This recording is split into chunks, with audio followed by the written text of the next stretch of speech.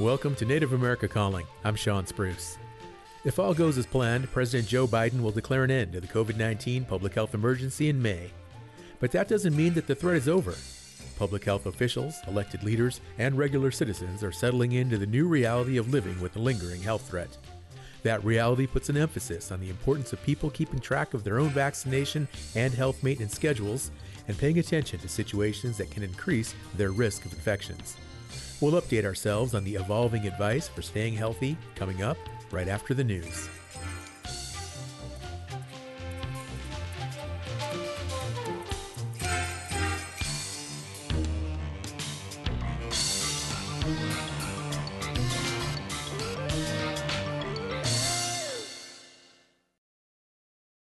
This is National Native News. I'm Antonia Gonzalez.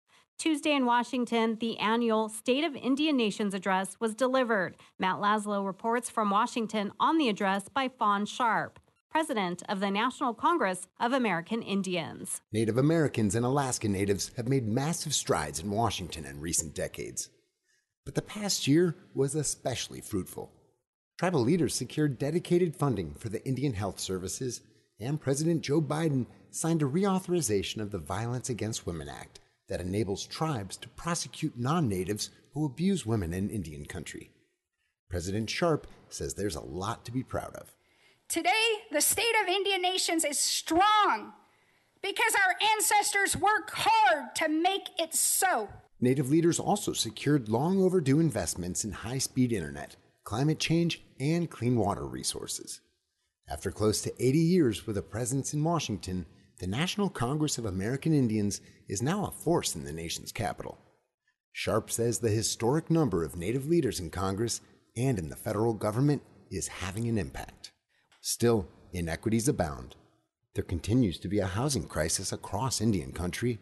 Many states continue trying to disenfranchise Native voters, and tribal sovereignty is under assault at the Supreme Court. Sharp says now is a time for tribes to unite.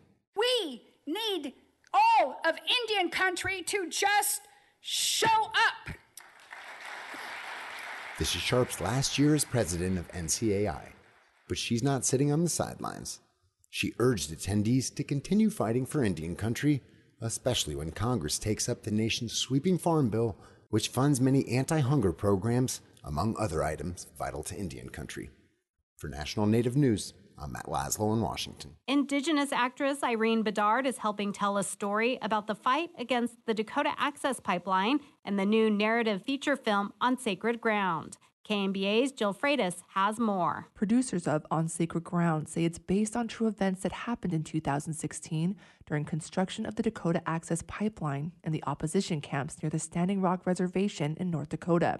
The film follows a non-native writer and military veteran and an oil company executive. They find themselves on opposite sides.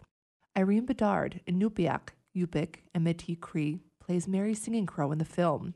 She says her character helps non-native people understand Indigenous perspectives and way of life, and why it is so important they were fighting for the protection of land and water against the oil pipeline. My character was that woman that brought them in and helped them to understand those cultural aspects and why this was a prayerful, peaceful protest, and how we all are part of something greater than ourselves, especially as tribal peoples. Bedard has been in the film and television business since the 1990s. She says there were times she was the only Indigenous person in these spaces, but says today there's more Indigenous representation in the industry, pointing to television shows like Reservation Dogs and Alaska Daily. Bedard says there's still a long way to go, but she's glad to be a part of it. People, as I've been saying for decades, are hungry for our stories. It's showing, now that people are understanding that and we're having those opportunities to express ourselves and for our voices to be heard. Watch out for her in the upcoming miniseries, The Green Veil, about Indian boarding schools. On Sacred Ground was recently released in select theaters. I'm Jill Freitas. And I'm Antonia Gonzalez.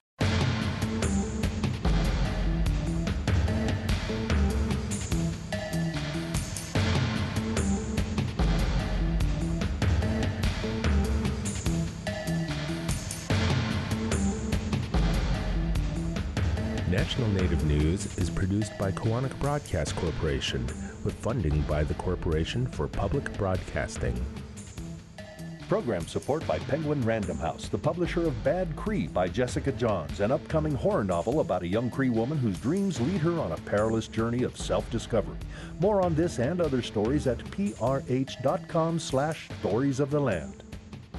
Support by Sonosky Chambers Law, championing tribal sovereignty and Native American rights since 1976. From opioids litigation to treaty rights to tribal self-governance. With offices in Washington, D.C., New Mexico, California, and Alaska. Sonosky Chambers Law.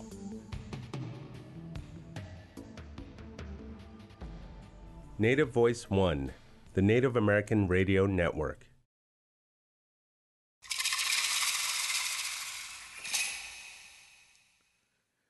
This is Native America Calling. I'm your host, Sean Spruce. The vast majority of the U.S. population is considered fully vaccinated against COVID-19. As we approach the 3-year mark since the start of the pandemic, medical experts agree the vaccine is the best and safest way to protect against the serious and highly contagious virus. At the same time, there remain skeptics of the COVID vaccine, and the attacks, mostly fueled by social media, are undermining confidence in vaccines in general. In Idaho, a bill being considered by lawmakers would outlaw any mRNA vaccines. And one social media trend ascribes any death noted in the news that doesn't list a cause to the COVID vaccine. Meanwhile, public health officials ponder the future of COVID vaccines. Will we need periodic boosters throughout the year? Or can just one jab do the job, similar to current flu shots? We'll get updates from our panel of medical experts, and we'll take your calls. We're at 1-800-996-2848, or just key in 1-800-99-NATIVE. A reminder, too, that you should consult your own doctor before you make any medical decisions regarding your own health. Joining us from Seattle, Washington, is Dr. Rachel Bender-Ignacio. She's an infectious diseases physician and directs the COVID Clinical Research Center at the Fred Hutchinson Cancer Center. She's also faculty at the University of Washington. Dr. Ignacio, welcome to Native America Calling. Good morning. Thank you so much for having me on. And joining us from Springville, New York, is Dean Seneca. He's the CEO of Seneca Scientific Solutions Plus, and he's Seneca. Dean, welcome back to Native America Calling. Hey, thanks for having me. And speaking with us in our Albuquerque studio is Cody Becenti. He's a second-year medical student at the University of New Mexico, and he's Dene. Cody, thanks for taking the time to join us today. I hope you're not skipping a lecture. Yeah, hey, thank you. No, I'm not. I'm free this morning. All right. That's good to know. Dean, let's go ahead and start with you. President Biden plans to declare an end to the COVID-19 public health emergency in May. What does this mean exactly? Is it really over? Can I throw away all my masks, hand sanitizers? I've got a box of testing kits in my kitchen cabinet still. Is it all gone? No, and especially in Indian country, it's really not all gone. There's really no level of disease that defines a pandemic or an emergency. All right. It's really up to us, regarding COVID-19 and its threat. And it's really a collective decision, psychological, in our case, cultural, it's political, and we as a society have to determine just how much risk and suffering are we willing to take. I mean, that's really what defines what, an end of a pandemic. And if you went back, I was reading some interesting literature. If you went back to the 1918 pandemic, they said the pandemic ended because of a loss of interest, in the pandemic itself, because the virus has really ran its way and its course through the population. So, no, it isn't over in Indian country. I will say that. We according to the CDC, and I was just looking at this, we have the lowest vaccination rate by racial ethnic group. We have, just about midway regarding our booster shots. We still have a very high case rate in Indian country. And our deaths are still very high as far as the end of January. So in Indian country, this pandemic is far from over. For the rest of the United States, I think there's a lot of factors that are weighing into ending the pandemic, and that one being primarily the economic factor. There's a lot to be said, but regardless, who says the pandemic's over, we will continue to see hospitalizations. We'll continue to see deaths. We'll continue to see hospitalizations rise, and people are elderly will be most impacted related to COVID-19. Okay. Well, I do want to just follow up a little bit because you mentioned the economic factors at play. And I mean, this decision here, this declaration that's coming in May, is it based on science? Are you confident, or is it perhaps more political in the economic factors you mentioned? Well, I'm really concerned for Indian country. But here's the thing. If we were to go back to this, like I said right now, this whole concept, if the pandemic is over or if it's not over, there's a real tug of war going on among scientists and public health professionals, right? There's a real big push toward normalcy, and some are pushing back towards urgency, right? And there is a saying, among all of us epidemiologists, if it's always an emergency, then nothing's an emergency, right? So, we're trying to weigh these factors. And I think the two biggest factors were how we ended up doing during the winter, right, to be honest with you. Did our immunity hold up against changing COVID-19 virus? And to be honest with you, I mean, we did really good in the winter. I was very surprised. Even though we had 48,000 hospitalizations, we did very well because we didn't see a peak in all of those viruses. We had influenza, we had the RSV, and we had COVID-19. So, the winter, we did really well, even though we did have 48,000 hospitalizations. And then the other factor was, could our health system really handle the stress of all of these viruses, given the other two normal respiratory viruses that we always see? And, our healthcare workers were burned out, and then our hospitals are unstaffed related to this, and emergency rooms are overcrowded at times. But, what we did see that was positive was that our hospitals weren't overwhelmed with adults. And we did see our immunity wall increase. I like to say that our immunity is increasing in the population, again, because we didn't see a peak in all three of these viruses all at the same time. So I'm going to go out on a limb here and say, for the rest of the United States, I don't see that we're in a total emergency phase of COVID-19. But with Indian country, I would say we still are in an emergency situation when it comes to COVID-19 and our indigenous populations throughout the country. Still an emergency.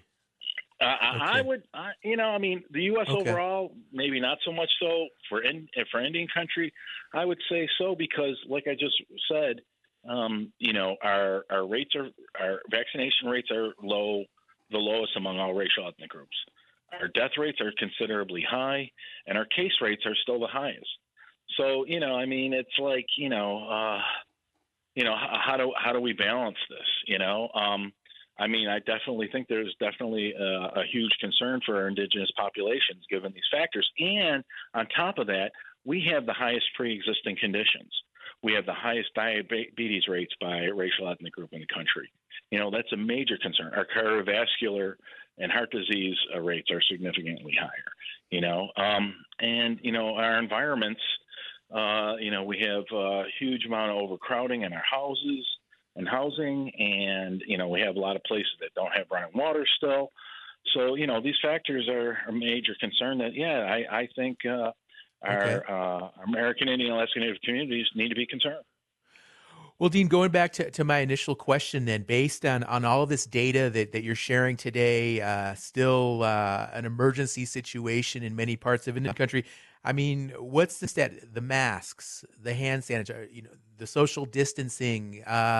Where do we need to be in regard to all of those measures that we adopted during the pandemic in order to keep our community safe?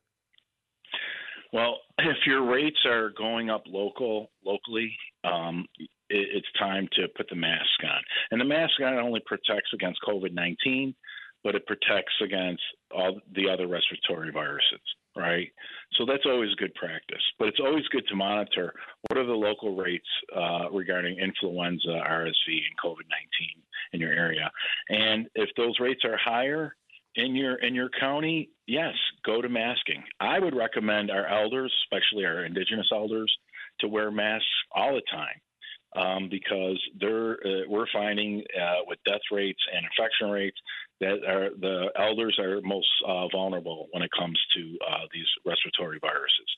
So I would recommend our elders when they're out in public to wear a mask all the time. So yes, masking is definitely important.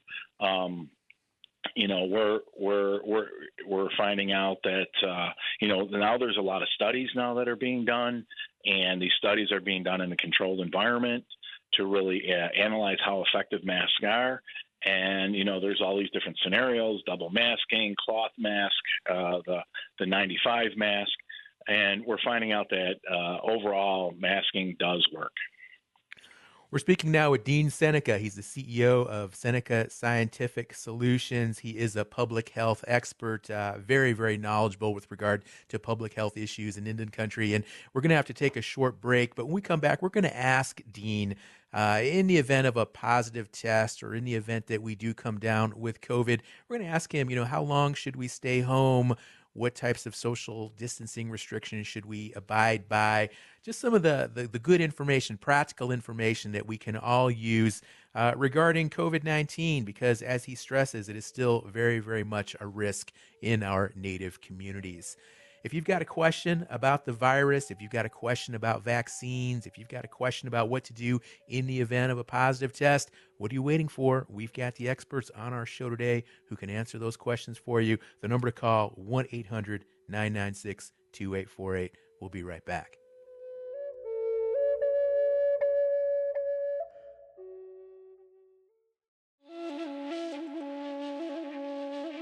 Three Native photographers challenge Native stereotypes in a series of photo essays now at the Smithsonian's National Museum of the American Indian. Each of the photojournalists explores stories that they have a deep personal connection to in the Developing Stories exhibition. We'll get the view from behind the lens on the next Native America Calling.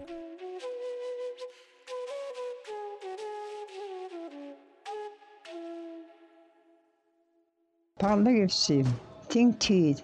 Medicare and CHIPS cover many children's dental service, including teeth cleaning, fluoride treatment, and filling. For more information about children's dental health care, contact your local Indian health provider or visit insurekidsnow.gov or call 877-543-7669. Message from Medicare and Medicaid Service. You're listening to Native America Calling. I'm Sean Spruce. We're focusing on the latest updates about COVID-19 vaccines. Call in with your questions and comments. 1-800-996-2848. Do you find it hard to keep up with information about COVID? If so, call us. 1-800-996-2848. We've got Dean Seneca on the line. And okay, Dean, so this declaration here, the presidential declaration, I mean, what kind of changes can we expect in terms of just overall policy and just our day-to-day lives in terms of going shopping, traveling, things like that? What's going to change? Well, sadly, I would think not much. I feel like everybody has pretty much lifted precautions. Everybody, really, no one is wearing a mask anymore unless, they are susceptible or don't want to get infected with anything in public places. So I feel like there's a lot of restrictions and things that just have been lifted. I think this whole thing that Biden is doing is really just making it official. That's my opinion. I mean, I go to, any of the events or any public things.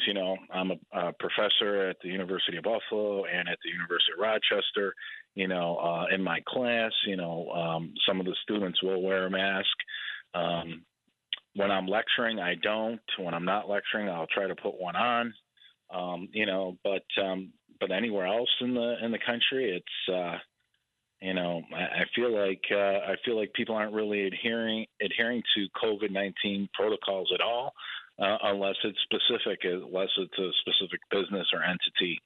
But when they lift the pandemic mandates, those businesses and individual entrepreneur type of events, I don't see that there will be any restrictions. Dean, I also want to talk about the vaccines, and there has been this push to paint the vaccine as something inherently dangerous, using little or no evidence. And what do we need to be doing in our tribal communities, especially our tribal health leaders, to fight some of this misinformation that's circulating? I think we just have to get the correct information out there. I just mentioned to you, and I just looked at the CDC website before our call, our population is the lowest vaccinated population out of all racial ethnic groups. And this really needs to change because of our pre-existing conditions and our susceptibility to viruses and illnesses. We should be the highest vaccinated population, and we have Indian Health Service to provide all of this for us. So there's no excuse on that end. The other thing is, people that are portraying vaccinations as, the ill will of COVID and providing this misinformation. I mean, this is just awful. This is a tragedy, literally. They're intentionally keeping people unhealthy or trying to promote an unhealthy message throughout the whole nation. And it's overwhelmingly, the science says it all, that vaccinations significantly help reduce transmission, infection, helps reduce hospitalizations, and keeps you alive. And here's the thing.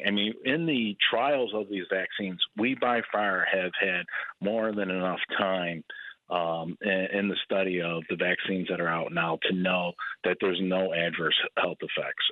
Overall, we have had some adverse health effects. There was some blood clotting with the Moderna vaccine, and there were some issues regarding some health issues regarding older adults and taking the vaccines. Yes, we've had some of those minor things, but you have to realize that this is by far the most monitored vaccine in the history of man, right? If there's an adverse effect, the whole world knows.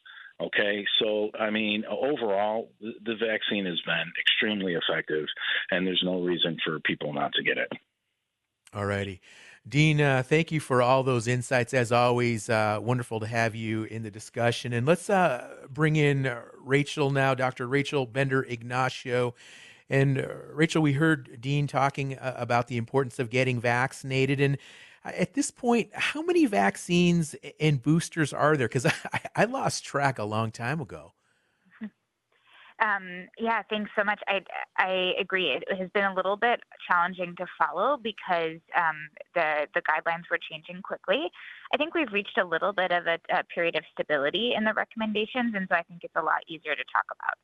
So first of all, as Dean mentioned, most Americans, but not all, have had some degree of vaccination, their primary vaccine series. That is much, much higher among elders, people 65 and up, but we still don't have, everybody in the United States. We're actually lagging behind a lot of other countries in people who've gotten their primary vaccines. So everybody should get a primary vaccine series. The two most common ones in the U.S. Are Pfizer or Moderna. Those are both mRNA vaccines, and that's a 2-dose series. And then there is the Johnson & Johnson vaccine, and that is the one that Dean mentioned was associated with a lowish risk of blood clots. and that has now been changed to a recommendation of a 1 dose with a 1 booster. It is actually less protective, but for those who are maybe uncomfortable with getting an mRNA vaccine, want a little bit more of a traditionally designed vaccine, that vaccine is there. So everybody should get their first round. And then right now, as of September, the recommendation is for everybody to get a bivalent vaccine booster, which means it has the ancestral strain, the original strain that's in that original series, and then it also has a BA4 or BA5, so Omicron-specific strain in it. So it's got 2 strains. It's kind of similar to what we do with the flu vaccines every year. Every year, the flu vaccines now contain 4 different strains of influenza, and that gets updated every year. So what will this end up looking long term?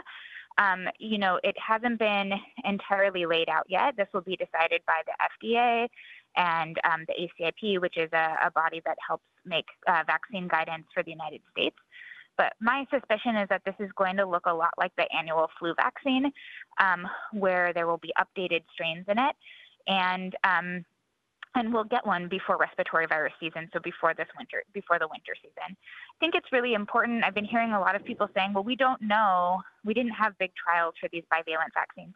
It's really important to know that for many, many years, for the last several decades, the annual fall flu vaccine, it doesn't go through a trial every year. What happens is that based off of data from the Southern Hemisphere, where it's their winter when it's our summer, they predict what strains are most likely to be circulating in North America and in Europe, and they put those strains into the vaccine. It's made the same way every year. It's just like a new template. It's a new pattern. It's like having the same thing but just a new pattern goes into it, and it's their best match. If we actually did a new clinical trial to test each one, we would be so far behind it wouldn't matter anymore.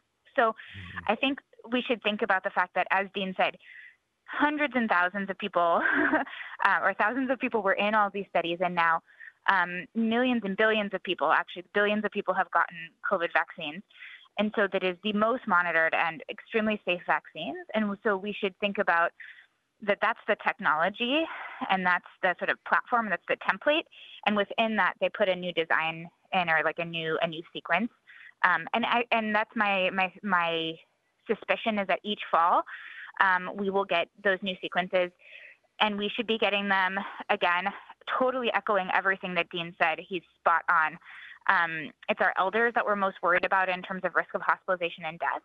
And I would also mention people who have immune compromising conditions. So people with lupus, rheumatoid arthritis, cancer, HIV, a long list of conditions. And those people should certainly get those boosters when they're available for their own health.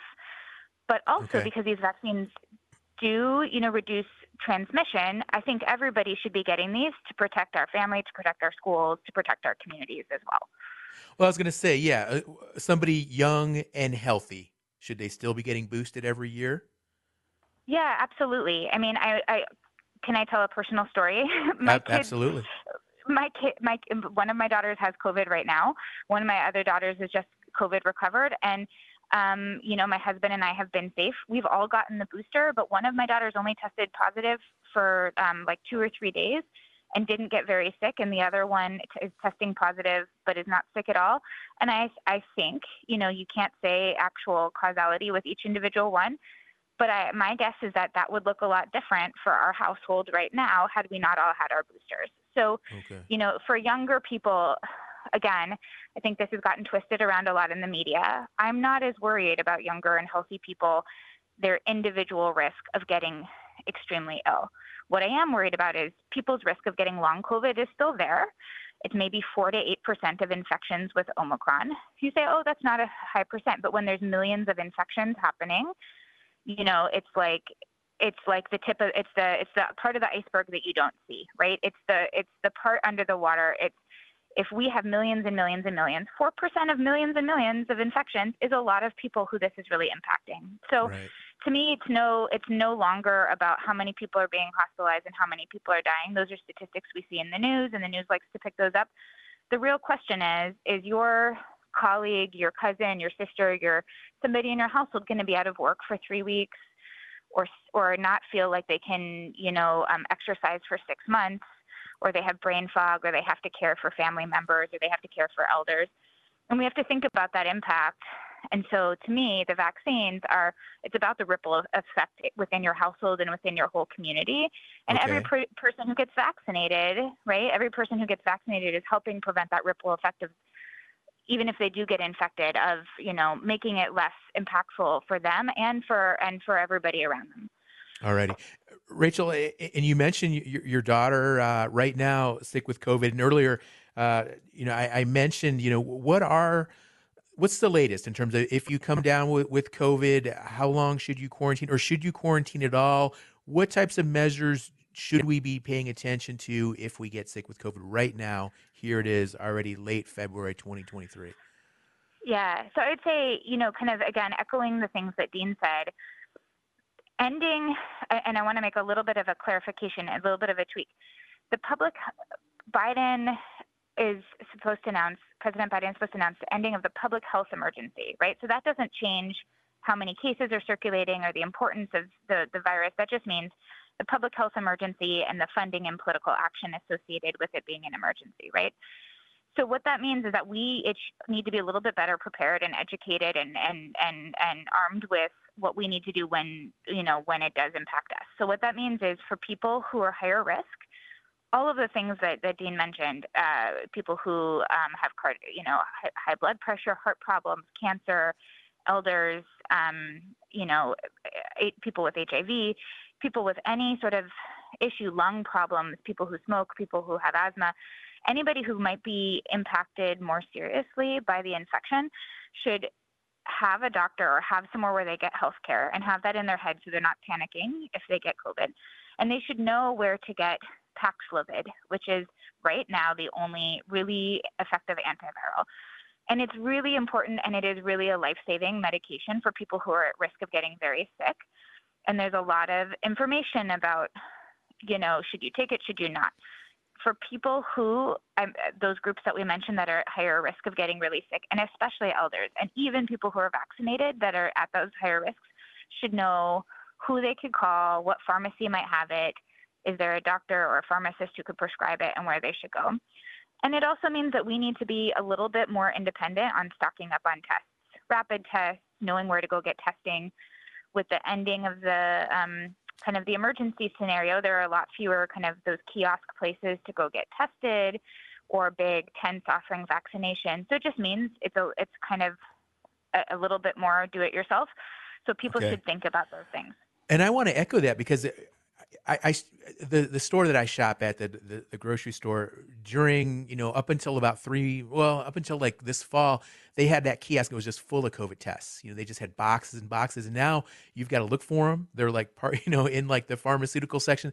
They might have 2 or 3 boxes on the shelf. I mean, it's really limited, the supply. So where can people go if they can't find them locally in stores? Yeah, so there are places, at least as of now, the federal government is still shipping them via the Postal Service to people's houses. It's 4 tests per household per month, so that's not a lot. If you end up having somebody in your house with COVID, you'll go through that really quickly, and especially, multiple people living in the house. So I think because of that, I recommend, sometimes the shelves are empty if a lot of people in town have COVID, to stock up. When you see them, get them. Check out your insurance plan if you have insurance, or if not, there are places that are offering them for free without insurance, and stock them up and have them at home. Because that way, if you develop symptoms or you think you're exposed, you have them right there. Again, then you don't have to panic. And I think it's really important that, what we're doing in my family right now is that, my kids are sleeping, they sleep separately from us, and they are in their own space. And when I enter their room to interact with them, I put on the very best mask that I have available to me, which is a respirator type mask, a KN95 or an N95 if people have them, and trying to keep them outside when the weather's okay, right?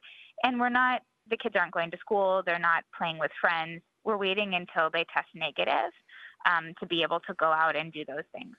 So I think, we can really keep other people safe by keeping them at home right now. Good information. Rachel, we are going to have to take a break here in a couple of minutes, but if you could briefly give us an update on the long COVID issue, because I know that had a lot of people really worried, these issues, these long-standing respiratory issues and other things related to COVID. What do we know about long COVID now? Here we are 3 years in. Well, we know a lot about long COVID, and we also have a lot that we have left to learn.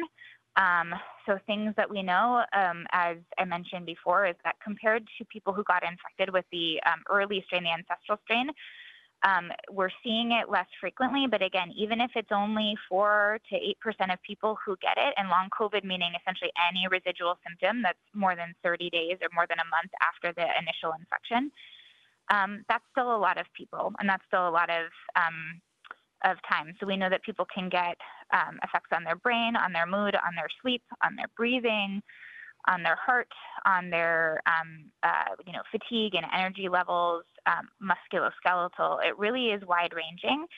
And as of right now, we don't really have a lot of treatments. There is, I'm right now at a scientific conference where people are talking about how fast science is moving to try to understand and try to study this so that we can get long COVID treatments out to the people who are still being affected by this.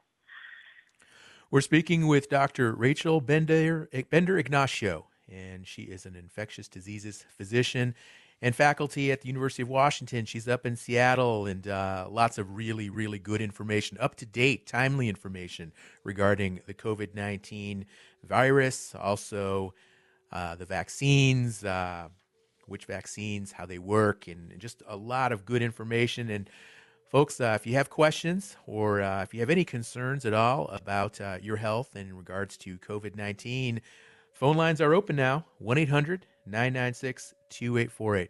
One more break and we'll be right back. If you or someone you know is feeling sad, hopeless, or experiencing a mental health or substance use crisis, call, text, or chat 988. 988 is a new 3-digit dialing code for 24/7 emotional, mental, or substance misuse support. 988 connects you to free, confidential support. You are not alone in a crisis. Just call, text, or chat 988. For more information, visit 988.nm.org. This is Native America Calling. I'm Sean Spruce. We're learning the latest information on the COVID-19 vaccines today. Do you have a question about the virus or the vaccine? Are you still worried about the risk of COVID-19, or are your priorities and thoughts now focused elsewhere? Give us a call, 1-800-996-2848. That's also 1-800-99-NATIVE. All perspectives are welcome, so please give us a call, 1-800-996-2848. Let's go to the phones right now. We have Mary listening on KUNM in Taos, New Mexico. Hello, Mary. You're on the air. Oh, hi.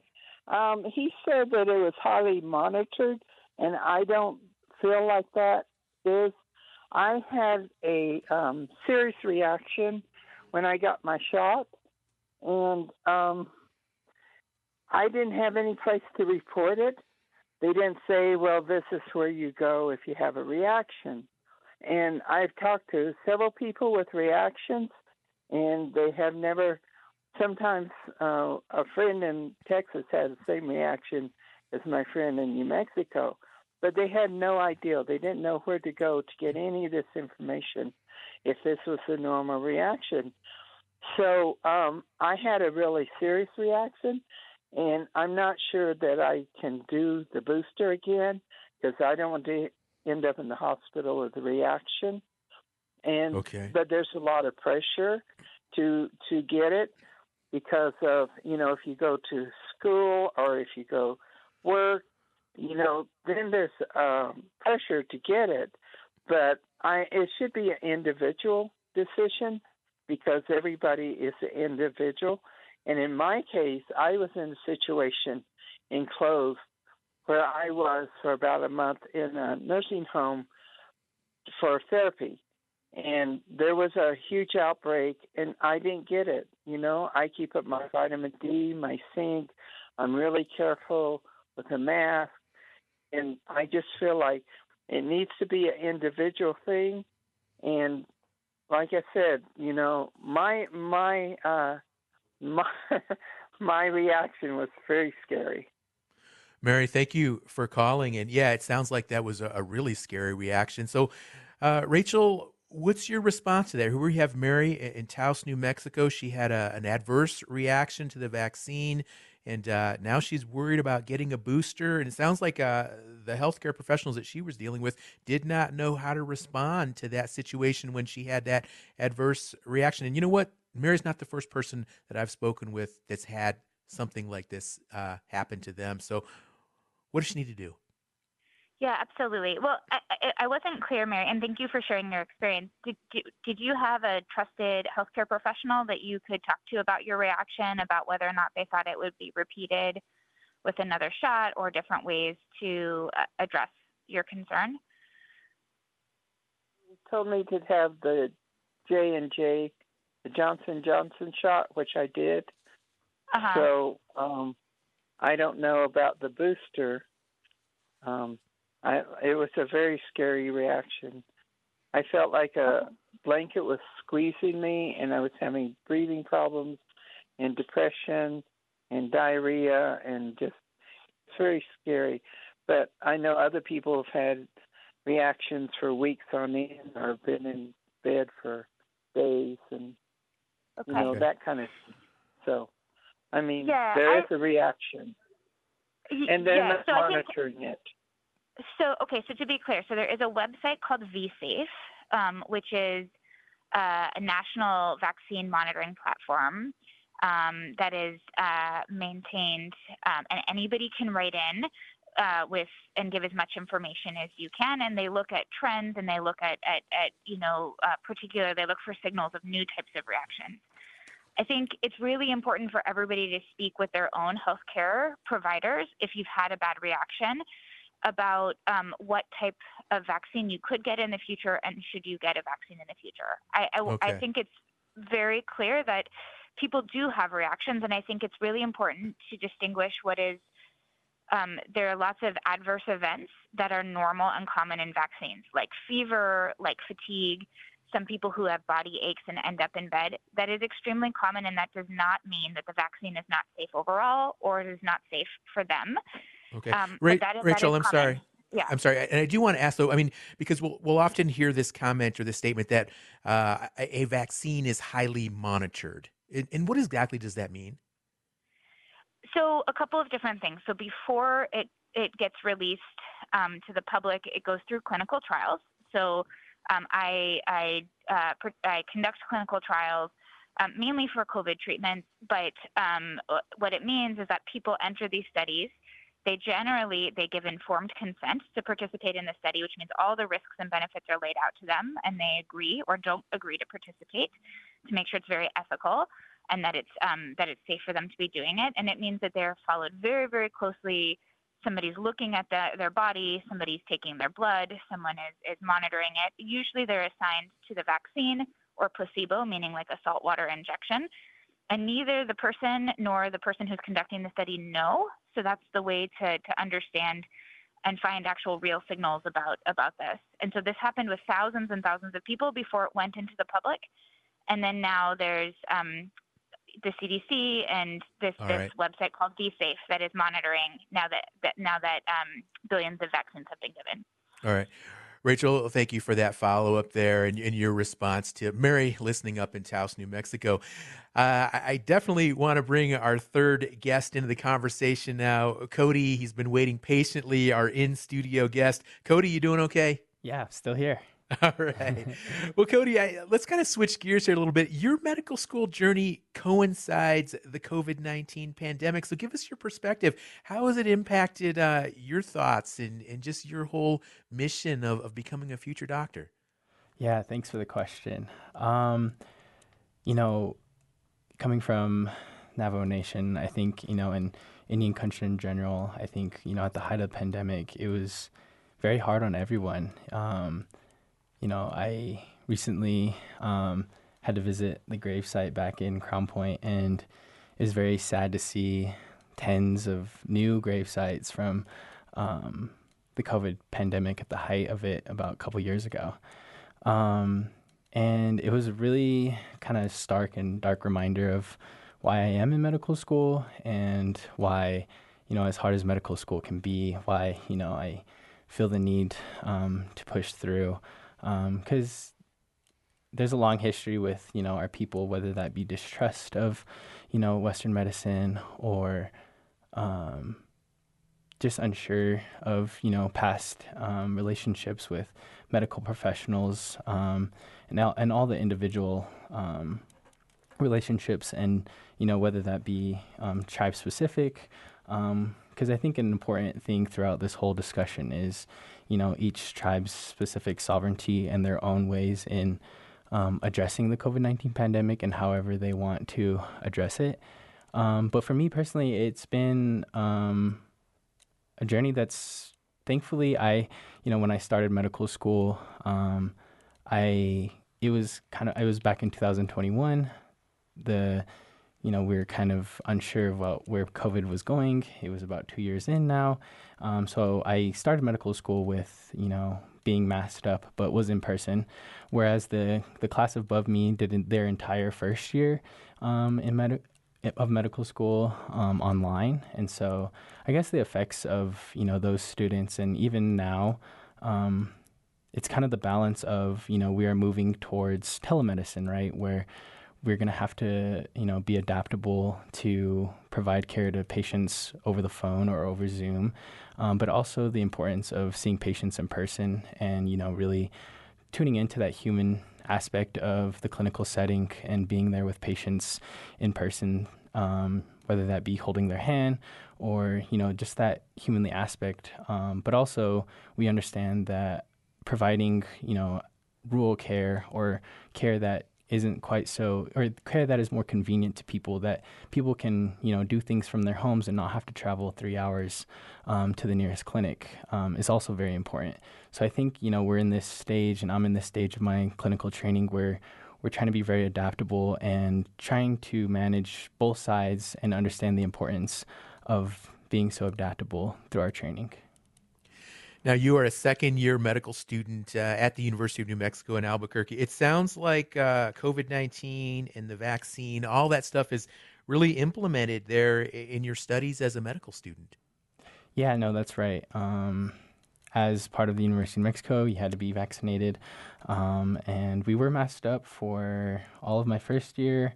I think last summer, I think, they didn't make it mandatory, but a good number of us students still wear masks, and masks, of course, are still recommended in the clinic setting. But yeah, learning about it has been very interesting. We had I'm currently in my infectious disease block right now, and there's still a lot to be learned about COVID, and we're going to be the first class who's going to be tested on COVID-19, so which is kind of very interesting, right? Whereas medical professionals previously didn't have to learn about COVID-19, but we will see this in our boards and continuing to see them in our boards in the future as well. Cody, are you worried that another pandemic could be on the horizon? I think life does seem very unpredictable right now. And as a medical student, it's very easy to get lost into the books and, focus on the task at hand and focus on the next quiz that we have on Monday. So, I think this pandemic that, that we are still in and still see a lot of cases of and everything, it is a very scary, it is and was a very scary realization, how bad this can be. And so I think, sure, I am definitely scared that something else could happen, whether it be a different virus or something else. And as a future health professional, I think I would like to believe that we're going to be better prepared, but, as bad as COVID was and still is, I guess I am worried as a future health professional that there is going to be a worse virus out there and worse things could happen. And, I hope that we take everything that we have learned from COVID and really put an emphasis on mitigating, another pandemic, and, we'll have a more robust response and not be so blindsided. Earlier, we were talking about the vaccine and still folks that are hesitant or don't want to take it for whatever reason. What's your response to people who don't want to take that vaccine?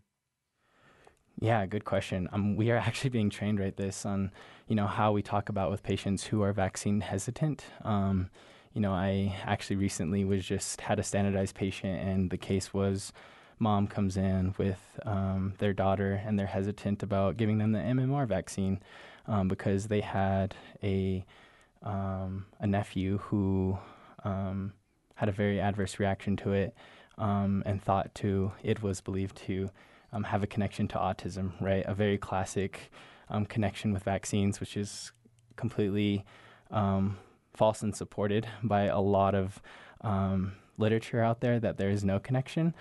So I'm currently going through that and trying to work through patients. And, it really stems from trying to just create a relationship and meeting patients with where they're at first, right? I could have jumped into that encounter and being like, no, you must give your daughter this vaccine right now. And of course, as medical professionals, we support vaccinations and getting people vaccinated. But sometimes you can create barriers and patients will put their walls up when you immediately attack this component to, an interesting component to how they view their own health and especially their family's health as well. So, coming through as I'm here to listen first and understand where you're coming from and build a relationship and come to understand what your values are in your own health and in your family's health first. And then using that and building on that, and whether it be in the next two encounters, eventually, earning that trust of your patients and getting to the point where, you know what, you're right, doc. We've built this great relationship. There's a lot of evidence to support why vaccines work. And I think we'll go ahead and go through it. So completely support every individual patient's autonomy and what they want to do with their bodies. But of course, it's also important to look out for each other and take care of your community. And I think we can do that by vaccinating ourselves.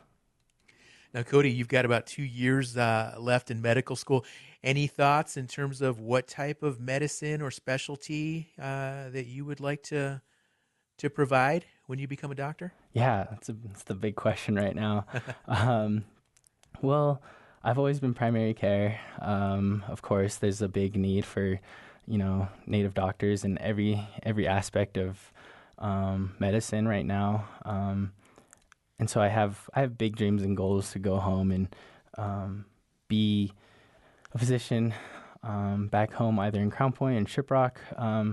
So because of that, I had always been family medicine, but recently I have come to discover new things. And, I was just a raised kid and I didn't really know exactly, the whole ins and outs of the medical system, and that there were so many specialties and things like that. So it's been interesting to learn. So I'm also keeping my heart open to different specialties, but I imagine if I had to bet on myself right now that I'd end up in primary care. Primary care. Wow. Well, Cody, it's really inspiring. I always enjoy when we have student perspectives on our show, and your story in particular really inspires me. And I just want to wish you all the success in the world going forward.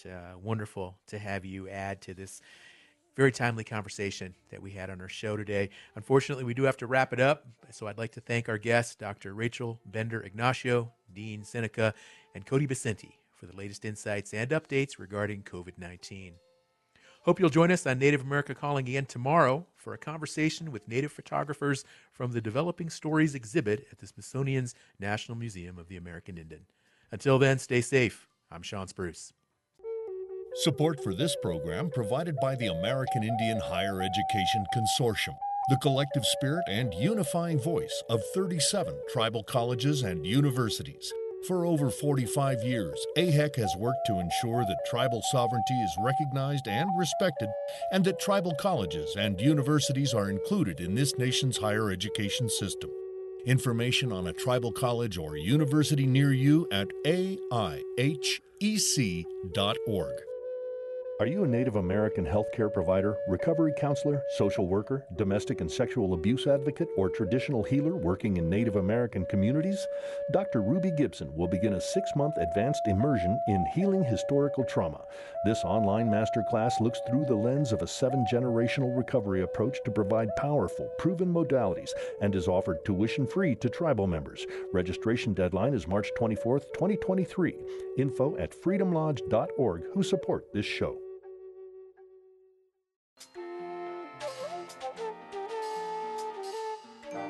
Native America Calling is produced in the Annenberg National Native Voice Studios in Albuquerque, New Mexico by Koahnic Broadcast Corporation, a Native nonprofit media organization. Funding is provided by the Corporation for Public Broadcasting with support from the Public Radio Satellite Service. Music is by Brent Michael Davids. Native Voice One, the Native American Radio Network.